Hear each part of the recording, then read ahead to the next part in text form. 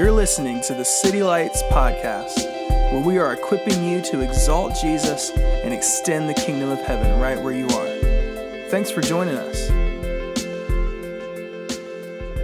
in Ephesians 5 and continuing our series of Inheritance. Stephen finally gave me a word that I was looking for, and in pastor world and preacher world, words are important, and they're really good, and they serve us well. The word that I heard him say last week was this word, life in Jesus, outside of life with God or inside of life with God. He was talking about Gentiles and Jews. Life with Jesus is the best inheritance that we have. One of the things that you'll hear Jesus say over and over again is that I'm going to give you the ability to inherit eternal life. But in other passages, he would also not say inherit eternal life. He would say inheriting abundant life, the full life, the real life, the awake life, the life on purpose, the life the way it was meant to be lived, life that's not just asleep and asleep at the wheel and kind of dazed and confused, moving away through the motions of life, but actually living life in its essence, in its core. That is what I've seen time and time again in the book of Ephesians. Because inheritance in the book of Ephesians is not about stuff, really. It's not about money. It's not about the bank account. It's not about commodities, the way that we think of inherit. Inherit in the kingdom sense is about relationship and responsibility. It's about identity, and it's about obedience. It's all the kinds of stuff that millionaires would pay millions for. And so I like that word, life, like the full life. That's, I think, what we're after this morning is seeing that Jesus has come not just to save us from death, but to give us life and life abundant. And so we're in the beginning of Ephesians 5, as Stephen set up. Ephesians 4 and beyond is this place where we're learning not just why we have life and whom we have life in, but how to walk out abundant life right now in 2018. And one of the words that caught my eye today, specifically for this time together, is the word imitate, that we are imitators of the life in God that we've inherited. When I was a kid, I didn't go to church on Sundays. I would wake up in the morning and actually do my homework, not because I was a bright student, but because I wanted to get my homework out of the way so I could watch the Bulls play in the afternoon, the Chicago Bulls in the 90s. Amen? Y'all with me on this? The Chicago Bulls were not just a team, they were a phenomenon. They were a movement. I mean, they were just the 96 Bulls, 72-10 wins. I mean, I could just remember turning on the TV. I had a TV that looked like a microwave. You would press like 2, 3, enter. That was like NBC. And I remember and that's a time machine for me. I don't know about you, but if you hear those notes, you know excellence is about to happen. I mean, Jordan is about to just post up on John Starks in less than 5 minutes. You're just so excited. And I remember when Marv Albert and Ramad Rashad, and they would get through the kind of initial announcements, and MJ would be there with kind of like his warm-up Bulls suit, doing layups and chewing his gum and just taking it real cool and real easy. I mean, from that moment on, for about 3 hours it takes to watch an NBA game, my eyes were glued to the screen, and they weren't just glued to anything and everything. My eyes were glued to the greatest thing, the best thing, the thing that's going to be on the screen right behind me. I was glued to the GOAT. My eyes were staring at the great one, the greatest of all time, not just any basketball player. I mean, the icon living, the Michael Jordan, his airness himself, Michael Jeffrey Jordan. He wasn't just a basketball player. He was an icon. He was a picture of excellence. And they even wrote a song about him. You guys know the Michael Jordan song? Sometimes I dream that he is me, like Mike. I want to be like Mike. I mean, that song like took over not just my heart, but America's heart. I would stare at him, the way he would chew his gum. I mean, the way he would tie his shoes, the way he would just chew, the way that his bald head would just glisten in sweat. He would backwards jog down the court after he hit his first shot, talking about, y'all know I'm getting ready today. There's 37 more of those coming from him. He wouldn't high-five people. He would fist bump people. He'd chew his gum and swagger around the court. I mean, I would watch him run. He wouldn't even have the ball. I'd be staring at him. I would watch him run. And it wouldn't just stop at staring at him. I would go outside and I would imitate the moves. Like, you understand, like when I played Catholic school basketball, Biddy Boys basketball, like I didn't just want to score 37 points, although I never made it anywhere close. I didn't just want to score 37 points. I wanted to score 37 points the way that Mike scored 37 points. I want to have that back to the basket, y'all know? He'd have that post. Wow. Boom, he'd turn around and he had this leg kick. He had this space making before Dirk ever did it, before Kobe ever did it. He just, bam, just put people to sleep right there. At 36 years old, he was just the GOAT. The way, I remember one time that he got tube socks for his Air Jordan 12s, like everybody would wear the ankle socks, and he was known to kind of change the game. He was the first person to do the shoe thing, and the first person to do the bald head, and the first person to do the longer shorts, and he had these tube socks, and so I went and got the tube socks because I wanted to be like Mike. I got the armband, the thicker one that went on your elbow, because I wanted to be just like Mike. I even tucked in my shirt, even when it wasn't cool to tuck in your shirt, because when Mike practiced, he'd always have his shirt tucked in. And if it's Mike, or if it's Tiger, or if it's Michael Jackson, or if it's Jimi Hendrix, or if it's the Beatles, or whoever it is, it's like we're hardwired to want to imitate the things that we admire. We're hardwired to not just want to see things, but to be like people. When we notice a certain voice inflection or a mannerism that somebody that we admire does, it's hard not to kind of copy it, to emulate it, to imitate it. I don't know if you've ever been to another country before, but you'll go to that country and you'll listen to that Irish accent. Or you'll listen to like a Chinese accent. And you'll come home and it's like, it's hard to not imitate it. Because it's like, it's what you see is what you become, and what you're beholding is what you're becoming, what you're admiring is what you're imitating. We're hardwired to copy. And it's because it's ingrained in the very DNA of who we are and who we're supposed to be. We don't learn to walk by reading a book. Maybe Oliver learns to walk because he's watching his older brothers and sisters do it, and he doesn't want to get left behind. And so it's not about reading and learning how to do something. It's watching and copying how to do something. You don't learn how to drive a car from reading a book. You learn how to drive a car from watching somebody. You don't actually buy clothes off of stores just because there's pictures of the t-shirt. Typically, we buy the clothes off the store because we see the model in it, and the model shows us the overall essence and the brand of how the clothes are supposed to be worn. It's not just the work that we admire. It's the ways that these people do things. When we cover the songs, we sing with the same voice inflections as the people that do them. We're hardwired to imitate. So Paul opens up this verse in Ephesians 5, and he has a very lofty statement for us. He expects of us, he asks of us, and he challenges us to be imitators of God.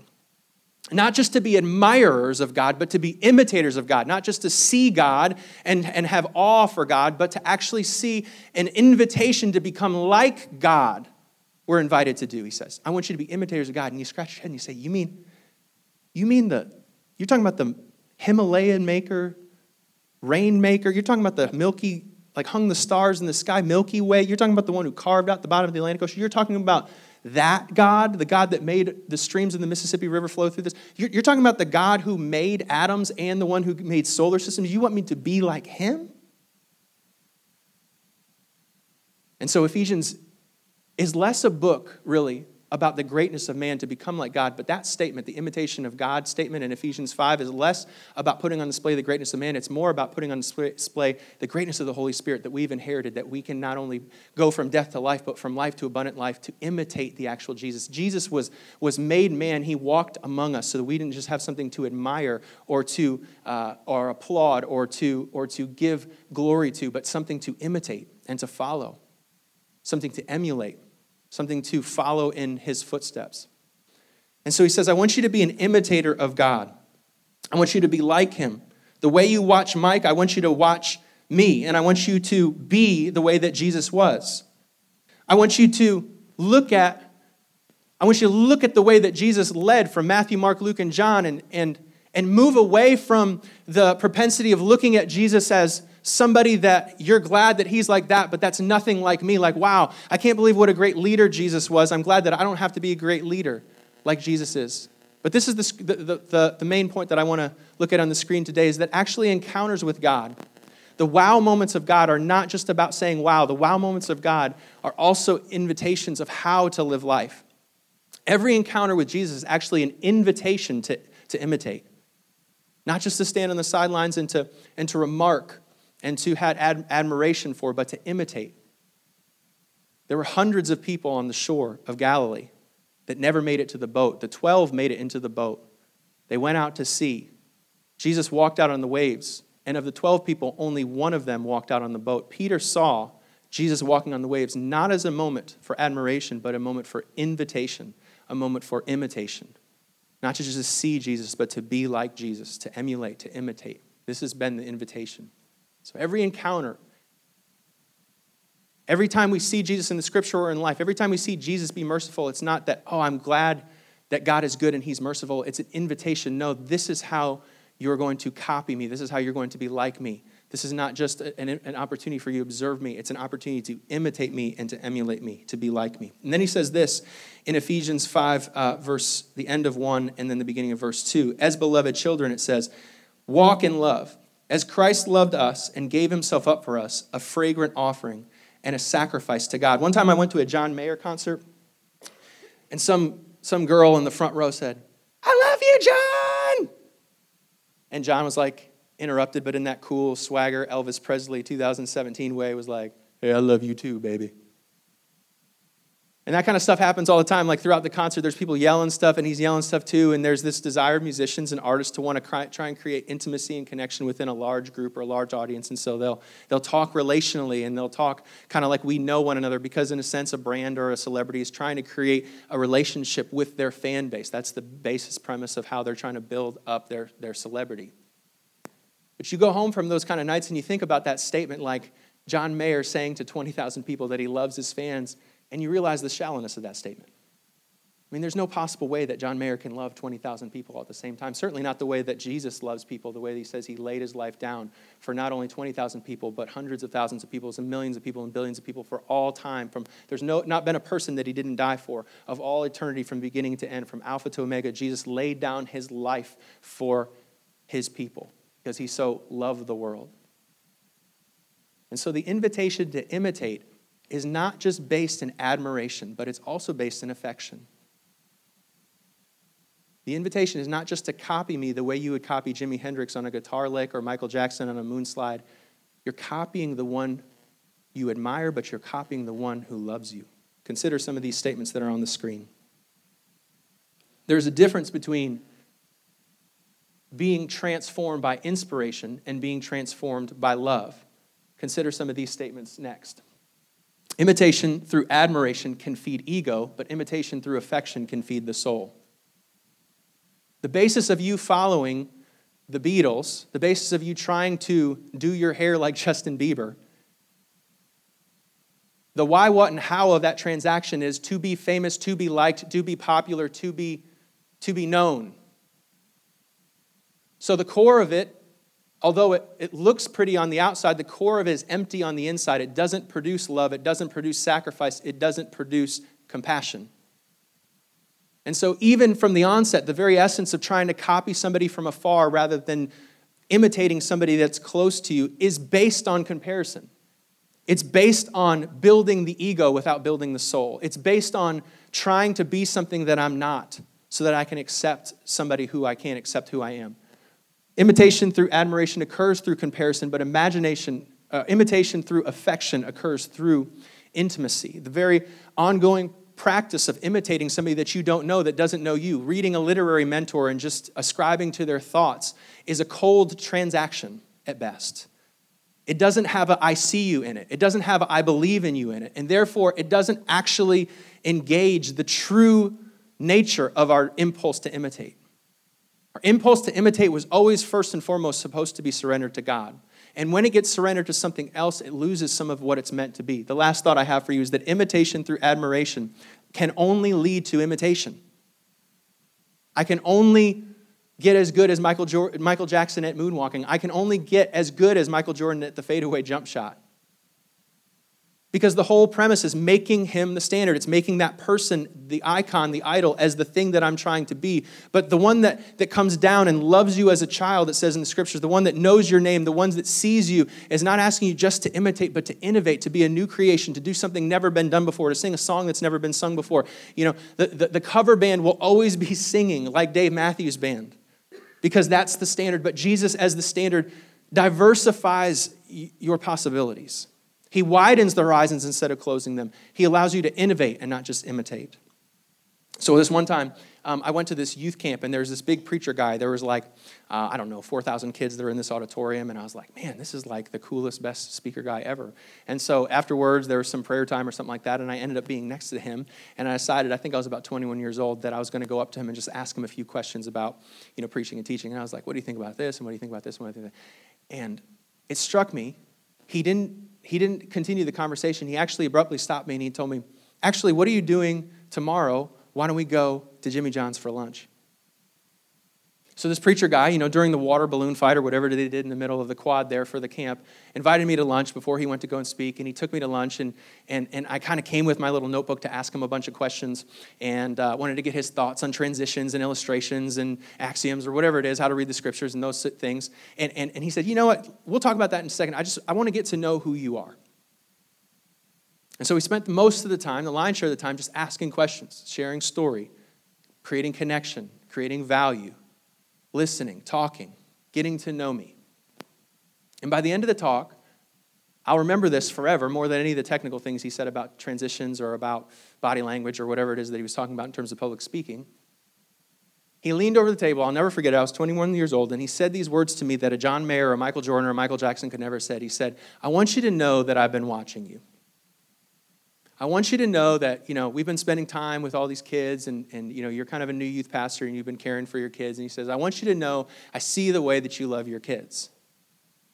And I also want you to know this, and I want you to hear me. He said, you have everything it takes to be the pastor that you want to be. I want you to know I see you and I see what it means to be a pastor and I know what it means to be a preacher. And I want you to know that you have everything it takes just as you are to be the one, the person or the pastor you're trying to grow into. And in a nutshell, it's almost like I hear us saying from all the way from Ephesians 1 into Ephesians 5. Ephesians 5 is saying like, you're called to imitate, not Michael Jordan or Michael Jackson, you're called to imitate Jesus himself. The first place you put your impulse to imitate shouldn't be on an icon, it should be on the Son of God, the living God, Jesus. And everything from Ephesians 1 through Ephesians 4 and Ephesians 5, all of those chapters, they're inheritance for a purpose. They're all gifts that are given you so you can give them away. And they're all things that are leading into this identity where you're going to be able to be empowered to imitate God. The one who made the Milky Way, the one who split the sea, the one who sat with the prostitute, the one who preached on the Sermon on the Mount. Your impulse to imitate belongs to him first. And you are called and you have everything it takes in the Holy Spirit to be like him. It should shake you to think that you are called to imitate God. If you're not shooken by the idea of imitating God, you're not seeing God the right way. But the invitation is not to see that as a paralyzing thing, but as an empowering thing, to see that the one who called me to follow him and imitate him empowered me with the Holy Spirit, that I have what it takes to follow in his footsteps. That just as I am and just as I'm created, I'm called that I can be like the one I admire so much. And he's not from afar. I'm not a screaming fan in the back of an auditorium. He's the one that takes me to lunch. He's the one that knows me. He's the one that's close. He's the one who calls me a child. He's the one that says, you're going to be holy as I'm holy. He's the one that says, you look like me. You're an image bearer. He's the one that says, I've made you. I've knit you together. And I know you deeply. And I know you have what it takes to imitate me. So there's just 3 things that I wanted to look at that I think that we can find ourselves doing when we follow close behind Jesus. There's a series I want to do next year called Covered in Dust. Throughout the book of Matthew, I see this invitation, like there's a rabbinical statement that they would say about those that would follow rabbis, that you would follow him so closely that you would literally be covered in his dust. What would happen if we followed him for 3 years that closely that every particle of dust that came up from his sandals would fall on us because we're that close to him? These are the sorts of things that we find ourselves empowered by the Holy Spirit to become. The first one is thankfulness. Verse 3, it says, but among you there may not even be a hint of sexual immorality or any kind of impurity or greed, because these are improper for God's holy people. Nor should there be obscenity, foolish talk, coarse joking, which are out of place, but rather thanksgiving. There's 2 options you could do with this passage. You could either list out the 6 things you can't do, or list out the 1 thing that you could do. And I love the kingdom of God that he only takes 1 word to combat 6 other evil words. Essentially what he's saying is that there's never been a child abuser. There's never been a person that makes fun of special needs people. There's never been a racist joke. There's never been someone that cheats on their spouse. There's never been somebody that coveted. that didn't first decide not to be thankful in their life. Because thankfulness is the place where I spend more time looking at what God is doing and less time at what he's not. And it's spending more focus on understanding what he's given me and wasting less of my energy, my resources, and my time thinking about what he hasn't given to me and given to somebody else. So he does in one word, the Holy Spirit can, what the enemy tries to fire at 7 words. A couple thoughts on thankfulness as we look at this word. First, thankfulness is the spiritual acknowledgement that life is a gift and not a competition to be won. I mean, what would be different if I put the old rule book away and took on his rule book? The way it's measured, the way the game's called, the way the refs make the calls in the kingdom of heaven, they're not judging on competition. It's not a zero-sum game. It's not that if I have one piece of the pie, you can't have that piece of the pie. There is a surplus in heaven. Thankfulness demands that everything I have is a gift. I didn't earn any of it, and so I'm free to enjoy it rather than protect it and defend it. Because if God gave it to me, it won't be taken away. Number 2, thankfulness allows us to celebrate what we have without stumbling over what we don't. I remember at Thanksgiving a couple years back, it was the first Thanksgiving that we had after Kyra's father had passed away. Kyra's father passed away in August. His birthday was in October, so we went through that process. And the very next Thanksgiving, I remember on that day, Kyra's mom got us all together. We're all dressed up in our Thanksgiving clothes. And she drove us over to the man's house that performed CPR to attempt to save Kyra's father's life. And there was tears and there was laughter. We prayed for that man. We said, thank you. Thank you. Thank you for acting. Thank you for courage. Thank you for not being a stranger. Thank you for being aware of your environment. Thank you for stopping and taking time. Thank you for being somebody who demonstrated the love of Jesus, and we prayed for him and we blessed him. There's always something to be thankful for. There's always a lens to put on to recognize what you have. Life is too precious not to be paying attention to what God's already doing, which leads us into this last point. Thankfulness is the soil of vision. It's not only about looking backwards, but it's about looking forward. When we are focused on what God is not doing, we can't partner with what he is doing. I remember, you guys know Bethel Church, like Bill Johnson out there in Weevilville and Redding. One of the things he said is like, for like 6 months they met and were praying for miracles and like never saw a miracle for like whatever it was, 6 months.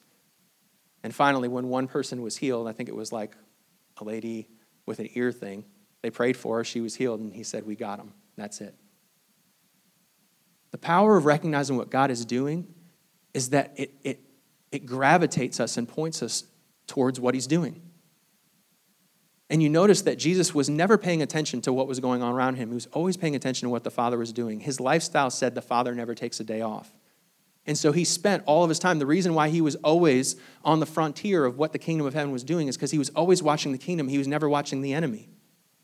And every moment was dedicated to watching what is God doing. Listen, vision for your life, your next step is not in what God's not doing yet. It's in what he already is doing. So go there. Don't go to the space and fight and kick and scream and complain of, God, why don't you do this? And God, why don't you do that? God, why don't you do this? And thankfulness invites you to the place. No, God is doing something. Let me find it and go there.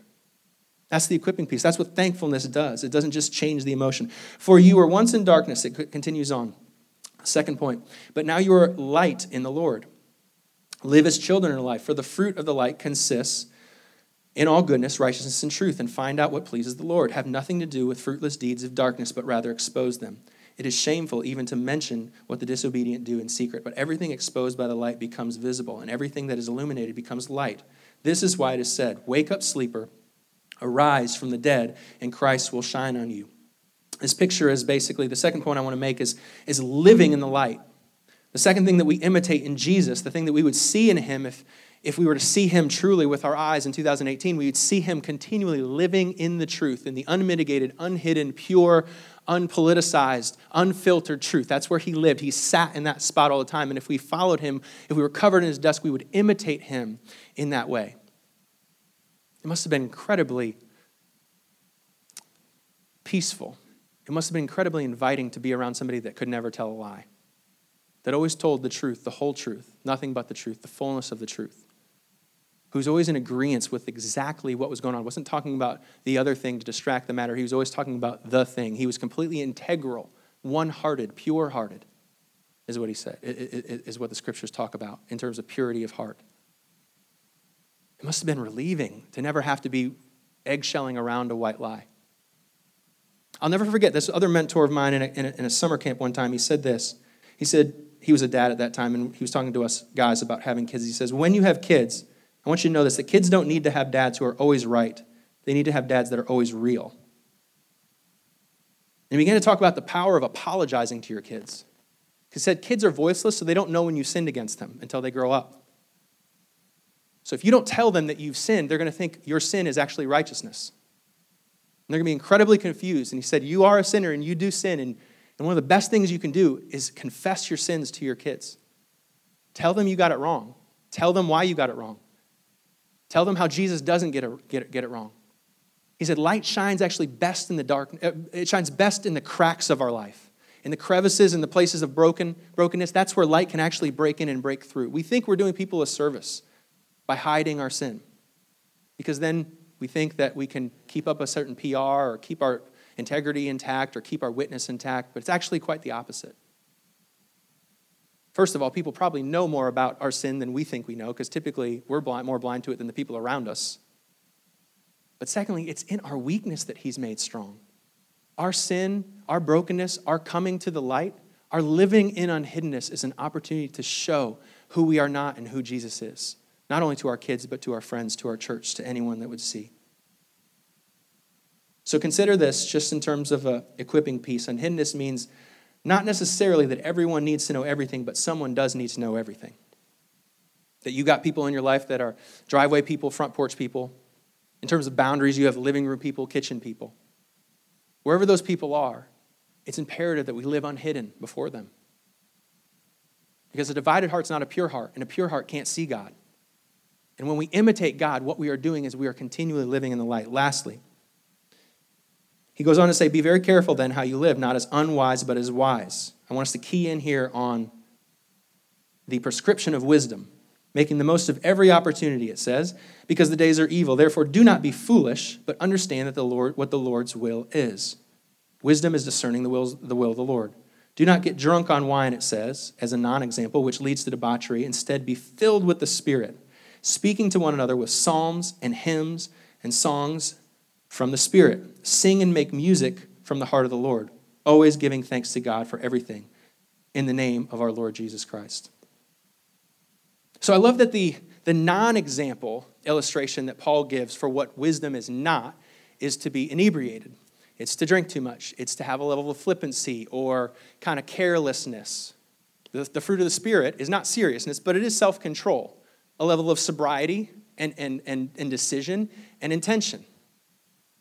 But then he goes on and he says that we're going to be, instead of being full of wine, we're going to be full of this other type of non-intoxicating essence, which is the Holy Spirit. And that's going to look like this: singing and making music from our heart to the Lord. And it makes me think, I wonder if we looked at this passage and really looked at if our dictionary for wisdom would change. Sometimes, I think that the way that we look at wisdom, God would call fear. Because the way that we often look at wisdom is through the lens of calculation and through the lens of safety, risk assessment, cost-benefit analysis, and strategy, which has nothing to do with this passage. You see the nature of the way he defines wisdom. It's to be singing songs. Like he's like, wisdom isn't the whiteboard, it's singing songs. Sometimes it says in the scriptures that the foolishness of God, the foolishness of man is actually the wisdom of God. Like we have a skewed version and interpretation of what wisdom is. He's saying wisdom is actually, you might read it this way, instead of giving up control or surrendering control to alcohol, it's surrendering control to the Holy Spirit. And so oftentimes I think that the way I would actually define what I think of as wisdom in terms of the non-spiritual sense, I think of wisdom as person control, but what Paul is clearly saying is that wisdom is spirit control. So here's our question for this. Would you describe your version of wisdom, like when you say, okay, God, I want to be wisdom. I want to have wisdom like Solomon had wisdom. Does it involve your heart? Does it involve the Holy Spirit? Does it involve the yielding of control to Him, or does it involve the control and the keeping of understanding and wisdom and risk for myself? Would you describe wisdom as yielding control of the Holy Spirit or controlling it for yourself? So in conclusion, I think it's kind of cool to see it this way. Paul instructs us to this wonderfully too big, too good, too wide to be true invitation to imitate the one we were made by, to imitate the one that made us, to imitate the one that loves us and knows us. And he says how we do this is through the practice of thankfulness and unhiddenness and being filled with the Spirit. But you could look at it in this way, the way that Jesus told the woman at the well, that we imitate God by becoming a worshiper of spirit and in truth.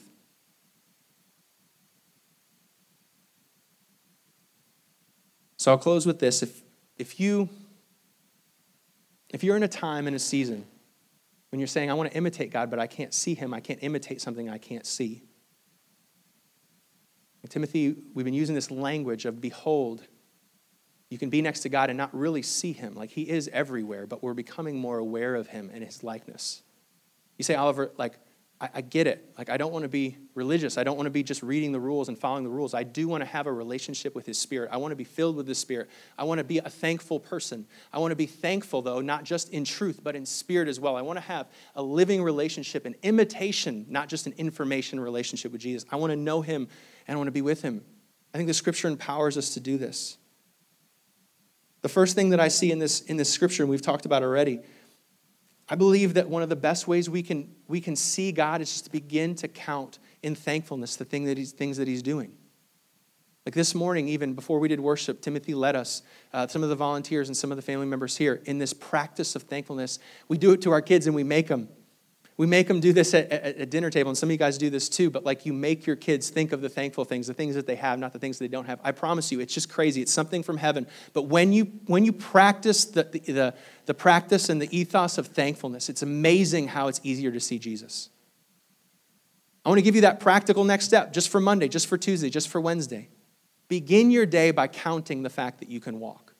Start with the fact that you have air in your lungs. Start with the fact that you have a roof over your head. Start with the facts of the things that you have. Be thankful for the things you have. There's a heavenly encounter when we start to look for the things. We see what we want to see. We see the things that we're on the market to go and see. And I think that when we start to see, I'll put it this way, when we start to look for the gifts of God, what we oftentimes find is the hand of God. We see the gift, and then we can see the gift giver. And when we can see the hand of God, we can see the heart of God. And we can see the heart of God, we can actually see the face of God. So Monday morning, maybe just start with the gifts. Start with what He's doing. Start right there. Number 2, there's a principle in Scriptures that says that we don't see with the heart. We don't see with our eyes, we see with our heart. And so what Paul, I believe, is saying is that if we live in a place of duality and mixed message and disintegrity and dividedness within our heart, Matthew 5 says that the pure in heart will see God. But many other scriptures, including Matthew 5, say the opposite, is that if you don't have a purity of heart, in other words, if you're different on the inside than the outside, it's impossible to see Him. And so maybe your next step this week is to become unhidden with others. Not with everybody. I'm not telling you to go over vulnerable and share all your deepest, darkest secrets on Facebook, but find somebody and come unhidden. He says there's something essential about seeing God and becoming unhidden in that space. Lastly, be filled with the Spirit. And Timothy did a great job. You can go back and listen to Inherit. Worship is one of the things we inherit. And he talked about the power of singing that lends itself towards the 18-inch journey from our head to our heart. We oftentimes, we talk about and testify to this gap between our head and our heart. I get it up here, but I can't get it down here. And one of the things that Timothy showed us in Scripture over and over and over again is that one of the vehicles to get from the head to the heart is through songs, through spiritual songs, through hymns, through singing songs that you're not ready. Sometimes we worship because we want to, and sometimes we worship because we need to. Sometimes we want to worship and we start singing, and sometimes we just start singing until we want to sing. Either way, I want to invite you to sing. It's a biblical prescription. It's not a law or something that you're going to get in trouble for if you don't do it, but it's absolutely a vehicle to get into the beholding and the becoming and the imitating of God. Thanks for joining us. If you have been encouraged or challenged by this message, please subscribe and leave us feedback on our iTunes channel. For more information about our church, visit us at www.citylights.cc. Thanks again for exalting Jesus with us.